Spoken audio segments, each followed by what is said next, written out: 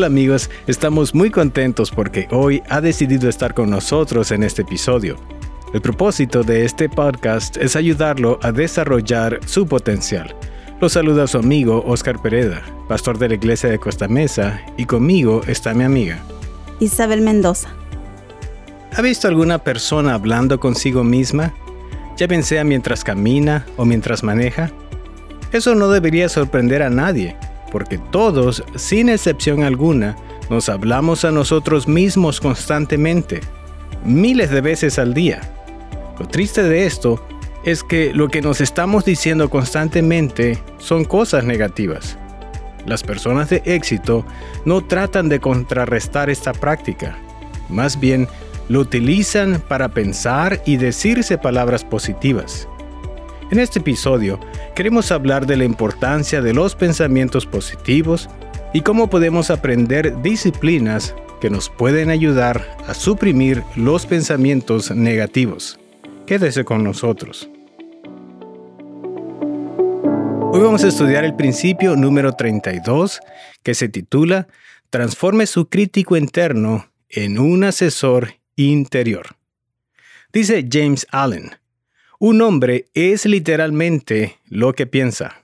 Repito, un hombre o una mujer es literalmente lo que piensa. Los investigadores indican que la persona promedio, eso es usted, sostiene un diálogo interno consigo mismo unas 50,000 veces por día. Desafortunadamente, gran parte de ese diálogo interno se relaciona con usted y, según los investigadores en psicología, es negativo en un 80%. Así que constantemente nos estamos diciendo cosas como: no he debido decir eso, no les gustó, nunca podré sacar esto adelante, no me gusta mi peinado hoy, ese equipo nos va a ganar, nunca voy a aprender a patinar bien, no soy un orador, nunca podré adelgazar. Parece que ni siquiera logro organizarme. Siempre llego tarde. Y la lista puede seguir de tantas cosas que constantemente nos estamos diciendo a nosotros mismos de una manera negativa. Y como hemos aprendido a través de los estudios, ¿verdad?, de investigación, que cuando nosotros tenemos estos pensamientos negativos tienen un efecto potente en nosotros, ¿verdad? Afectan nuestra actitud, nuestra motivación, nuestra fisiología para actuar y aún nuestra bioquímica. Nuestros pensamientos negativos controlan la forma como nos comportamos, nos hacen tartamudear, derramar las cosas, olvidar nuestras líneas del guión, transpirar profusamente, respirar de forma agitada, sentir miedo y en situaciones extremas puede llegar a paralizarnos y matarnos. ¿Y cómo nos afecta físicamente? Porque si estamos preocupados, nos tensamos y de ahí vienen muchos dolores también que podemos padecer. Claro, y algo que me llamó mucho la atención es de que es natural para todos los seres humanos que hagamos esto, pero hablarnos tantas veces, 50,000 veces, un promedio, yo creo que las mujeres es más todavía, pero en fin, eso es lo que pienso. Pero lo triste del caso es de que son el 80% cosas negativas que nos estamos diciendo a nosotros mismos. Y esto de hablarnos constantemente es algo que lo vemos nosotros.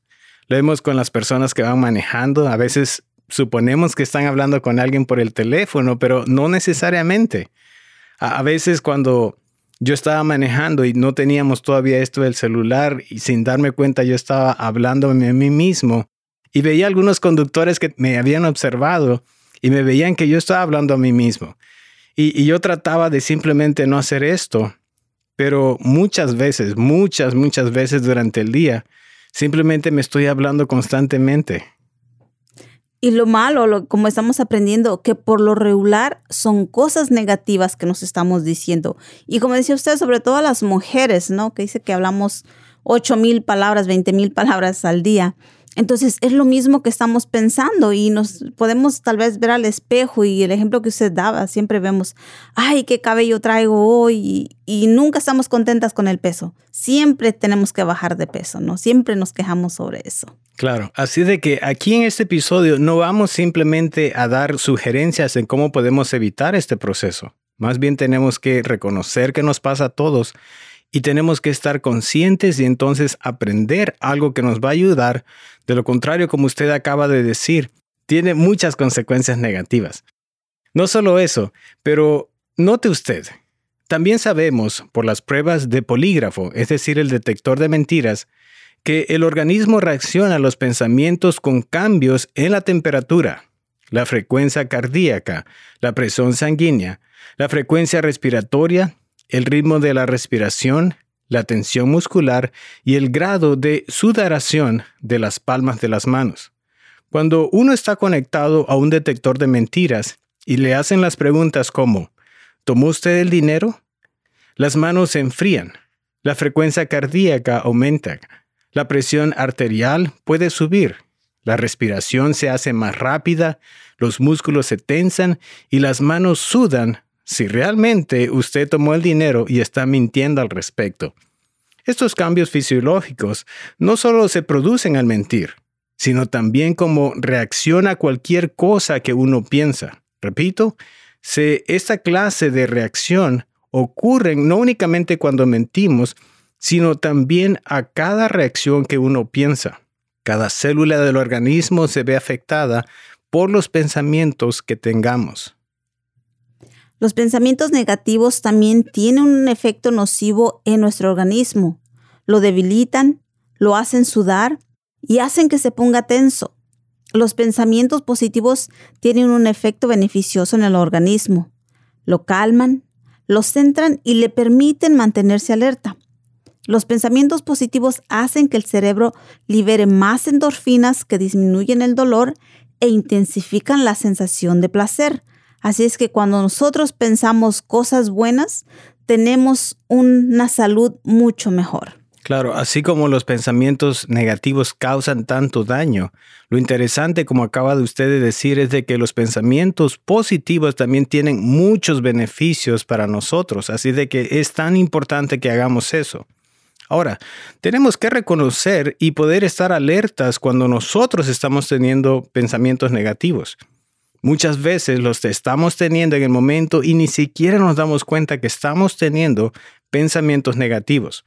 Nos gustaría recomendarles algo que el doctor Daniel Amen, que es un reconocido psiquiatra en esto de los pensamientos, y es que él utiliza en inglés la palabra ANT, A-N-T. ¿Y qué quiere decir él con esto? Estos automatic negative thoughts, lo cual quiere decir pensamientos automáticos negativos. Y él dice que estos son los que están constantemente en nuestra mente. Al igual que las hormigas en un almuerzo campestre, esos pensamientos automáticos negativos pueden arruinar su experiencia de la vida. El doctor Amen recomienda aprender a pisotear esas hormigas. En primer lugar, tiene que ser consciente, tiene que ser consciente de que esos pensamientos negativos están allí. Luego, liberarse de ellos y enfrentándolos, pisoteándolos. Por último, tiene que reemplazarlos con pensamientos más positivos y convincentes. Yo leí esto muchos años atrás y me puse a pensar en esas hormiguitas. ¿Cómo es que los pensamientos son como esas hormiguitas y son negativos? Y yo recuerdo que mi mente me podía decir, esos son pensamientos negativos, déjame pisotearlos, pero a veces se me olvida hacerlo. Pero yo creo que es algo muy bueno que estemos conscientes de que los pensamientos negativos son automáticos y tenemos que verlos como hormigas y entonces pisotearlas. Y como dice el doctor Daniel, ¿no? Que lo reemplacemos, porque muchas veces decimos, no voy a pensar esto, no voy a pensar eso. No querramos nada más quitarnos el pensamiento negativo, pero empezar a pensar cosas positivas. Más bien reemplazarlos, ir cambiando la manera en que nosotros estamos pensando para poder deshacernos de ellos. Claro, así dice él. Y también el doctor Amen dice lo siguiente: no crea todo lo que oiga, aunque sea en su propia mente. Wow, así es que hay que dudar de lo que nos decimos nosotros también. Así es que la clave para manejar cualquier tipo de pensamientos negativos es ser consciente de que, en último término, es usted quien decide dar cabida o prestar atención a cualquier pensamiento. Usted debe controlar su mente. Así es que aprendamos a controlarlo. Escuchaba yo una persona que decía, controlemos la loca de la casa, que luego quiere estar pensando cosas que no son buenas. Así es que eduquemos nuestra mente. Nosotros tenemos ese poder de nosotros poder cambiar nuestros pensamientos. Así es que por el simple hecho de que usted lo piense o lo escuche, no quiere decir que sea cierto. Debe preguntarse constantemente, ¿este pensamiento me ayuda o me hace daño? ¿Me acerca o no a donde quiero llegar? ¿Me motiva a actuar o me bloquea por temor y falta de confianza en mí mismo? Debe aprender a cuestionar y a refutar los pensamientos que no les sirvan para incrementar su éxito y su felicidad. Nos gustaría presentar ante ustedes algunos tipos de pensamientos negativos que tenemos. Esta lista no necesariamente es exhausta, pero sí nos puede guiar en qué clase de pensamientos estamos teniendo. Conviene entender cuáles son los distintos tipos de pensamientos negativos que puede atacarlo. Cuando reconozca esos pensamientos negativos, percátese de que son pensamientos irracionales que tienen que ser desafiados y reemplazados. Los siguientes son algunos de los tipos más frecuentes de pensamientos negativos y la forma de pisotearlas. Por ejemplo, hay un tipo de pensamiento, el pensamiento que nos dice siempre o nunca. En realidad, muy pocas cosas pueden considerarse como siempre o nunca. Si pensamos que algo siempre va a pasar o que nunca vamos a tener lo que queremos, nos habremos dado por vencido antes de empezar. Cuando se utilizan palabras que expresan un todo o un nada, como siempre, nunca, todos, nadie, cada vez y todo, por lo general no tienen la razón. Este es un punto bien importante. Recuerde, cuando son los extremos como siempre o nunca, no estamos teniendo la razón. Las siguientes son algunos ejemplos de pensamientos de este tipo, que son siempre o nunca. Por ejemplo, nunca obtendré un aumento. Todos se aprovechan de mí. Mi jefe nunca me oye. Nunca tengo tiempo para mí. Siempre se burlan de mí. Nunca me dan una oportunidad. Nadie me da la mano. Cada vez que arriesgo, me aplastan. A nadie le importo si vivo o muero. Y la lista pudiera seguir. Recuerde algo, cada vez que decimos los extremos, siempre o nunca, es algo irracional. Esto me recuerda a una caricatura cuando estaba en México, allá hace poquitos años. Ajá. Estaba Pánfilo y él pedía, ¿lo mandaban a hacer algo? Siempre yo, todo yo. Y le pedía algo a su mamá y le decía que no había nada. Yo nunca nada. Yeah. Y siempre estamos en ese negativismo. Así es. Así de que debemos recordar que esto es irracional, es decir, que no es algo que ocurre todo el tiempo. Así es que, y hay quienes solo se fijan en lo malo y nunca en lo bueno de una situación. Así es que aprenda a ver las cosas desde el punto de vista positivo. No solo le servirá para sentirse mejor, sino que esto se convertirá en un componente crítico para forjarse el éxito que desea alcanzar. Aprenda el juego de la apreciación. Busque cosas que apreciar en todas las situaciones. Un potente ejercicio para accionar el músculo del agradecimiento es tomarse 7 minutos cada mañana para notar todas las cosas por lo que está agradecido. Le recomiendo convertir esto en un ritual diario para el resto de su vida. Cuando usted se empeñe por buscar lo positivo, se convertirá en una persona más agradecida y optimista, que es justamente lo que se requiere para crear la vida de sus sueños. Busque lo bueno. Verá que cuando se sienta y lo que llamamos cuenta sus bendiciones y busca ¿por qué estoy agradecido? Cuando realmente buscamos, vamos a encontrar que tenemos muchas cosas por las que estar agradecidos. Claro. Hablando de esto de estar agradecidos y de practicarlo todos los días, los judíos tienen una práctica bien interesante.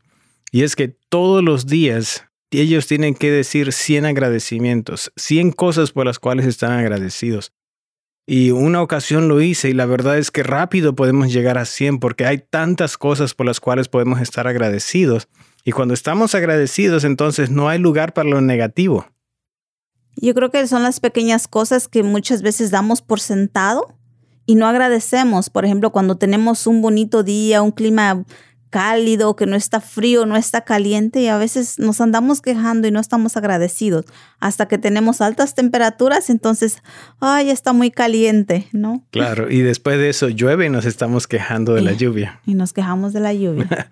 Así de que hay que estar agradecidos para poder dejar de estar pensando en lo negativo. Pero hay otro tipo de pensamiento negativo que también tenemos que evitar, y esto tiene que ver con las predicciones catastróficas. En las predicciones catastróficas se imagina lo peor de las situaciones y se actúa como que si fuera cierto. Esto puede incluir predecir que su cliente no estará interesado en su producto, o que la persona que a usted le gusta no aceptará su invitación a salir, que su jefe no le dará el aumento y que el avión en que viaja se estrellará. Así que reemplace el probablemente se reirá de mí si le pedimos que salgamos. Reemplácelo porque no sé qué hará. Tal vez me diga que sí. Así de que no hagamos estas predicciones catastróficas porque realmente es algo que ni siquiera nos va a pasar y nosotros actuamos como que sí realmente nos va a suceder.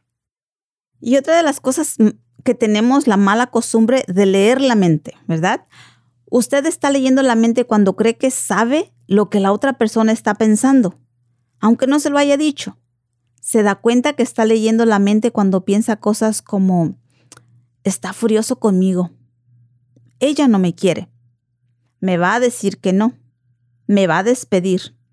Reemplace este hábito de leer la mente por la verdad.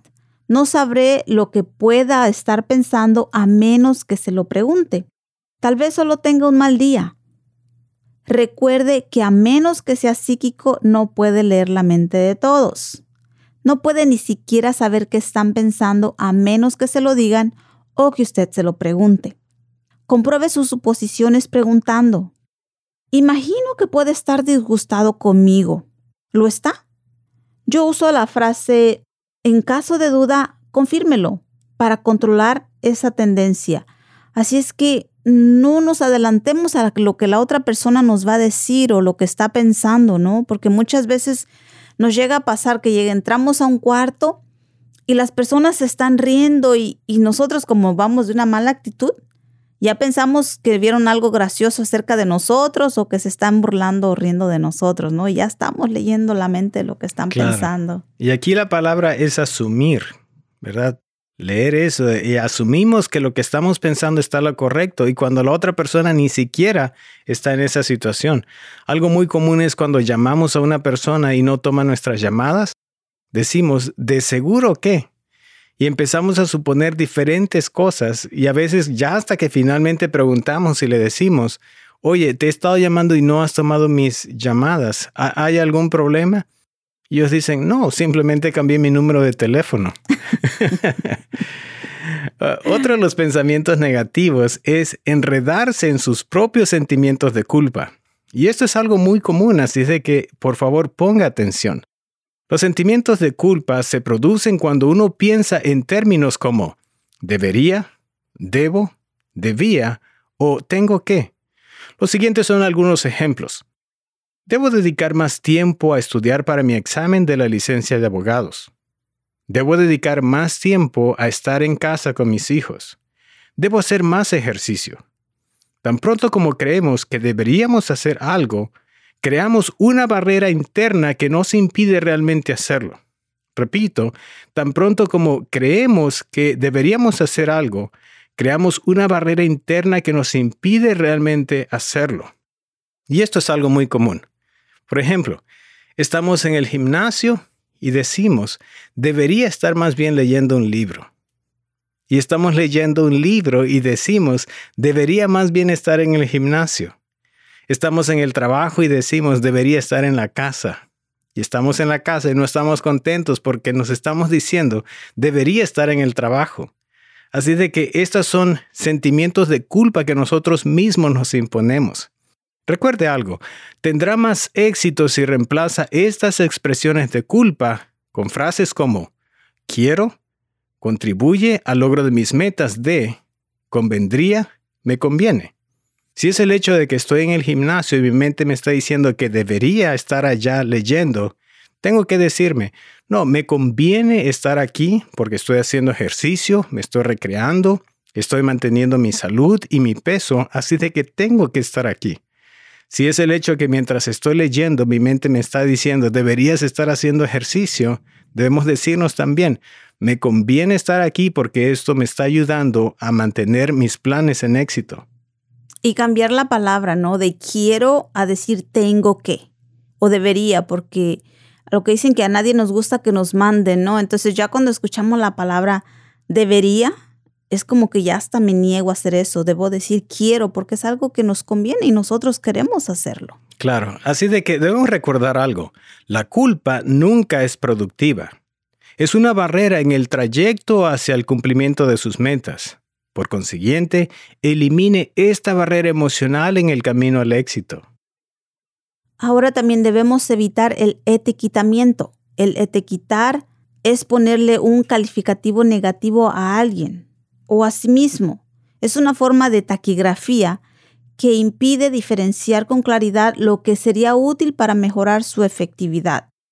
Algunos ejemplos de poner etiquetas negativas son tonta, idiota, arrogante e irresponsable. Cuando usa una etiqueta como estas, está clasificándose o clasificando a otra persona en la categoría de todos los tontos o idiotas que ha conocido. Y eso hace que resulte más difícil de tratar a esa persona o manejar esa situación teniendo en cuenta el carácter único de esa persona o de esa situación.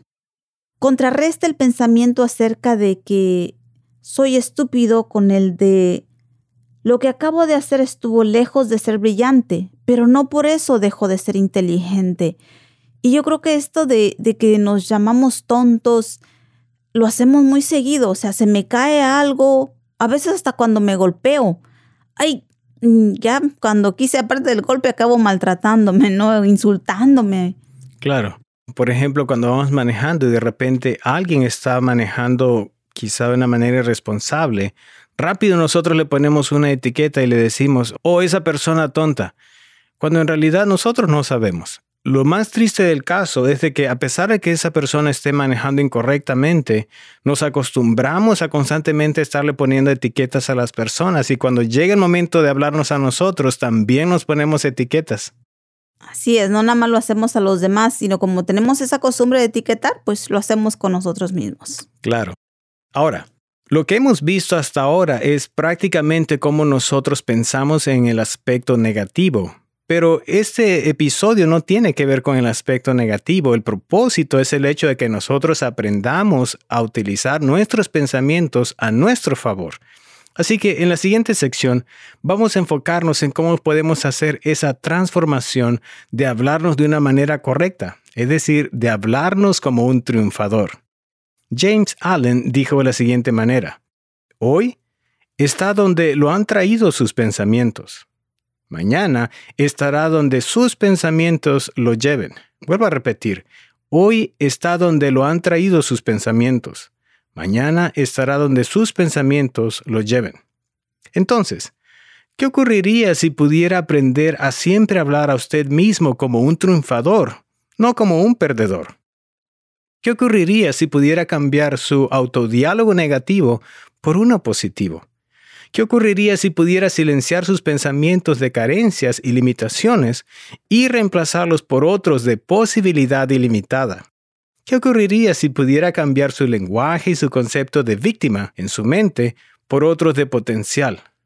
¿Qué ocurriría si lograra convertir su crítico interno, que lo juzga por cada cosa que hace, en un asesor que lo apoya y lo impulsa a confiar en sí mismo cuando se enfrenta a nuevas situaciones y riesgos? Bien, todo es posible con un poco de conciencia, enfoque y atención.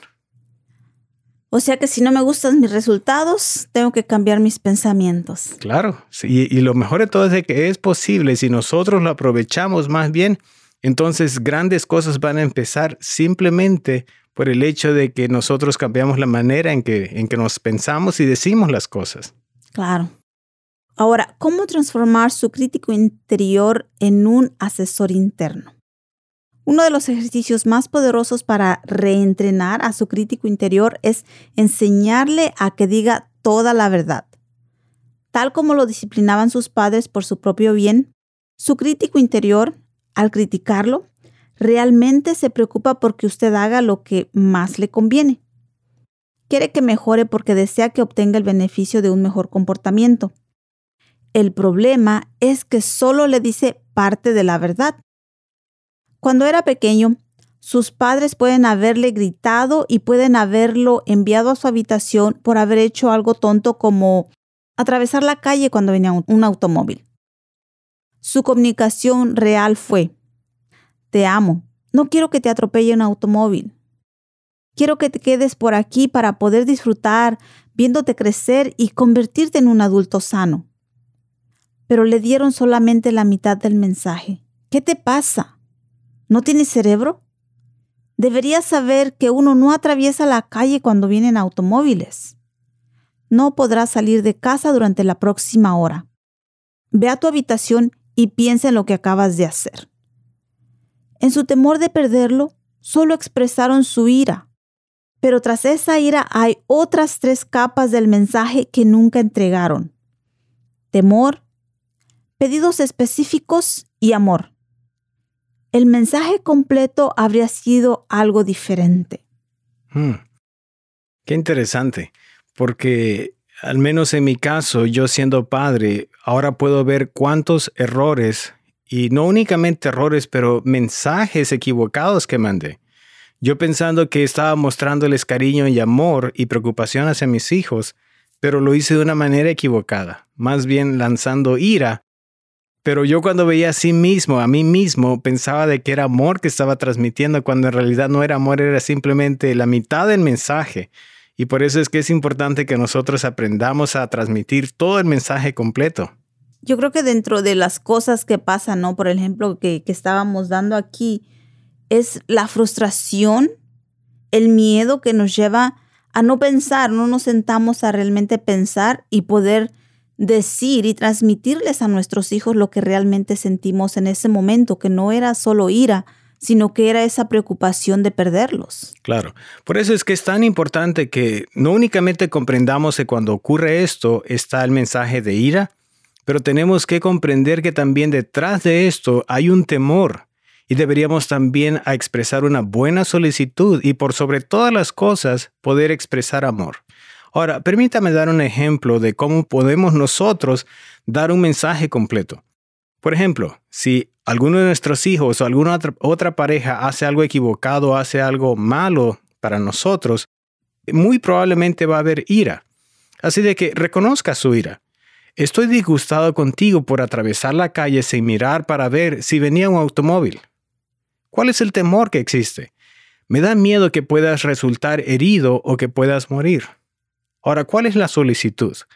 Quiero que prestes más atención cuando estés jugando en la calle. Detente y mira hacia ambos lados antes de atravesar.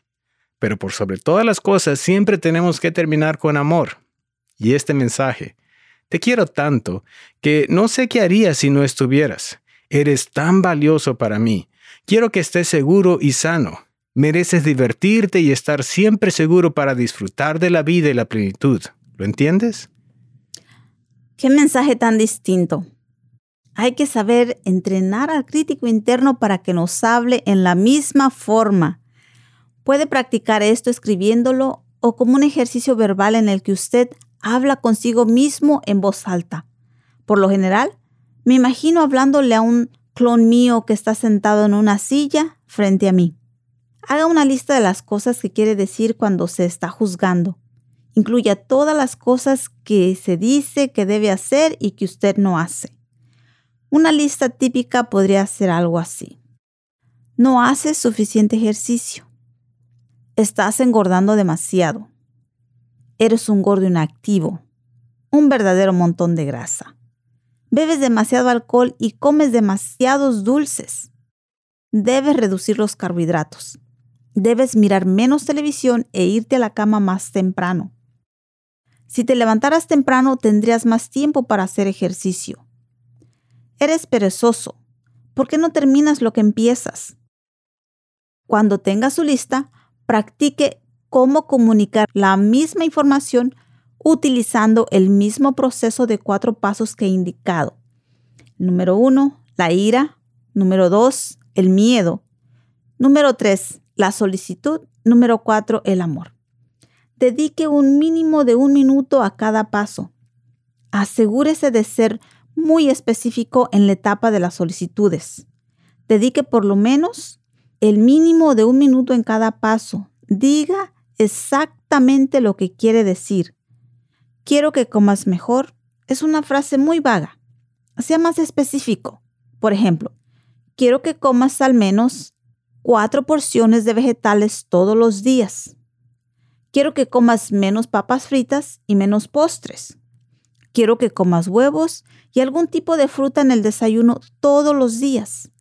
Quiero que comas granos enteros como trigo integral y arroz integral en lugar de harina de trigo. Entre más específico sea en la forma de expresarse, más efectivo será el ejercicio. Si lo hace en voz alta, cosa que recomiendo, hágalo con toda la emoción y la pasión posibles. Recuerde que se está hablando a usted. Háblese con amor y con amor pídase los cambios que necesita hacer. Entonces, no únicamente tenemos que aprender a hablarle a otras personas, pero inclusive hablarnos a nosotros mismos de una manera correcta. Puede ser que haya ira en nosotros mismos por una equivocación, por algo malo que cometimos. Puede ser que haya temor, pero también tenemos que aprender a hacer una solicitud para nosotros mismos y también hablarnos con amor. Yo creo que a veces tenemos la costumbre o la mala costumbre de que nos estamos hablando como estábamos aprendiendo, que decir eres un campeón, eres un ganador, y tal vez nos atrevemos y se lo decimos a alguien más. Pero cuando nos quedamos con nosotros mismos, empezamos a hablar de una manera negativa, sin darnos cuenta que la persona más importante es la que está con nosotros en ese momento. Claro, muy buen punto. Así de que, amigos, es tan importante que nosotros aprendamos a hablarle a los demás, pero por sobre todas las cosas, hablarnos a nosotros mismos. Debemos reconocer que los pensamientos todos los tenemos, que todos nos hablamos.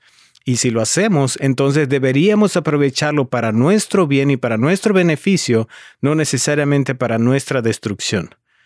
Queremos leerles lo que dice Proverbios 16:24 en la versión Nueva Traducción Viviente. Dice así: las palabras amables son como la miel, dulces al alma y saludables para el cuerpo. Qué gran sabiduría, ¿no? Claro, y esas palabras amables para todos, pero también para nosotros. Así es, sobre todo, yo creo que lo primero es eso, aprender a hablarnos bien a nosotros mismos, porque nadie puede dar lo que no tiene. Entonces, si aprendemos a tratarnos bien, a hablarnos bien nosotros, vamos a poder ver lo positivo en los demás y se los vamos a poder decir. Claro, muy importante. Gracias. Amigos, queremos agradecerle mucho por haber estado con nosotros. Gracias a José Vázquez por dirigirnos en esta grabación. Se despiden de ustedes sus amigos Isabel Mendoza y Oscar Pereda. Será hasta el próximo episodio.